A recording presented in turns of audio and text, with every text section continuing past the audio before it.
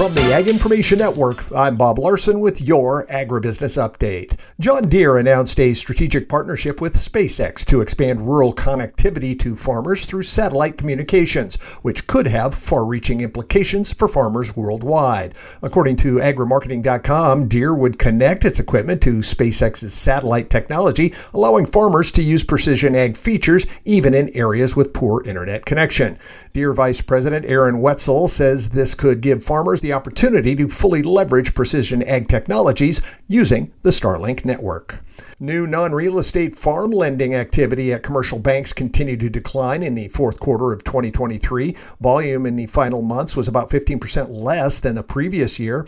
The number of new loans did increase, but the average loan size were considerably lower. The sharp climb in farm loan interest rates abated during the fourth quarter as average rates increased modestly for some loans and dropped slightly for others.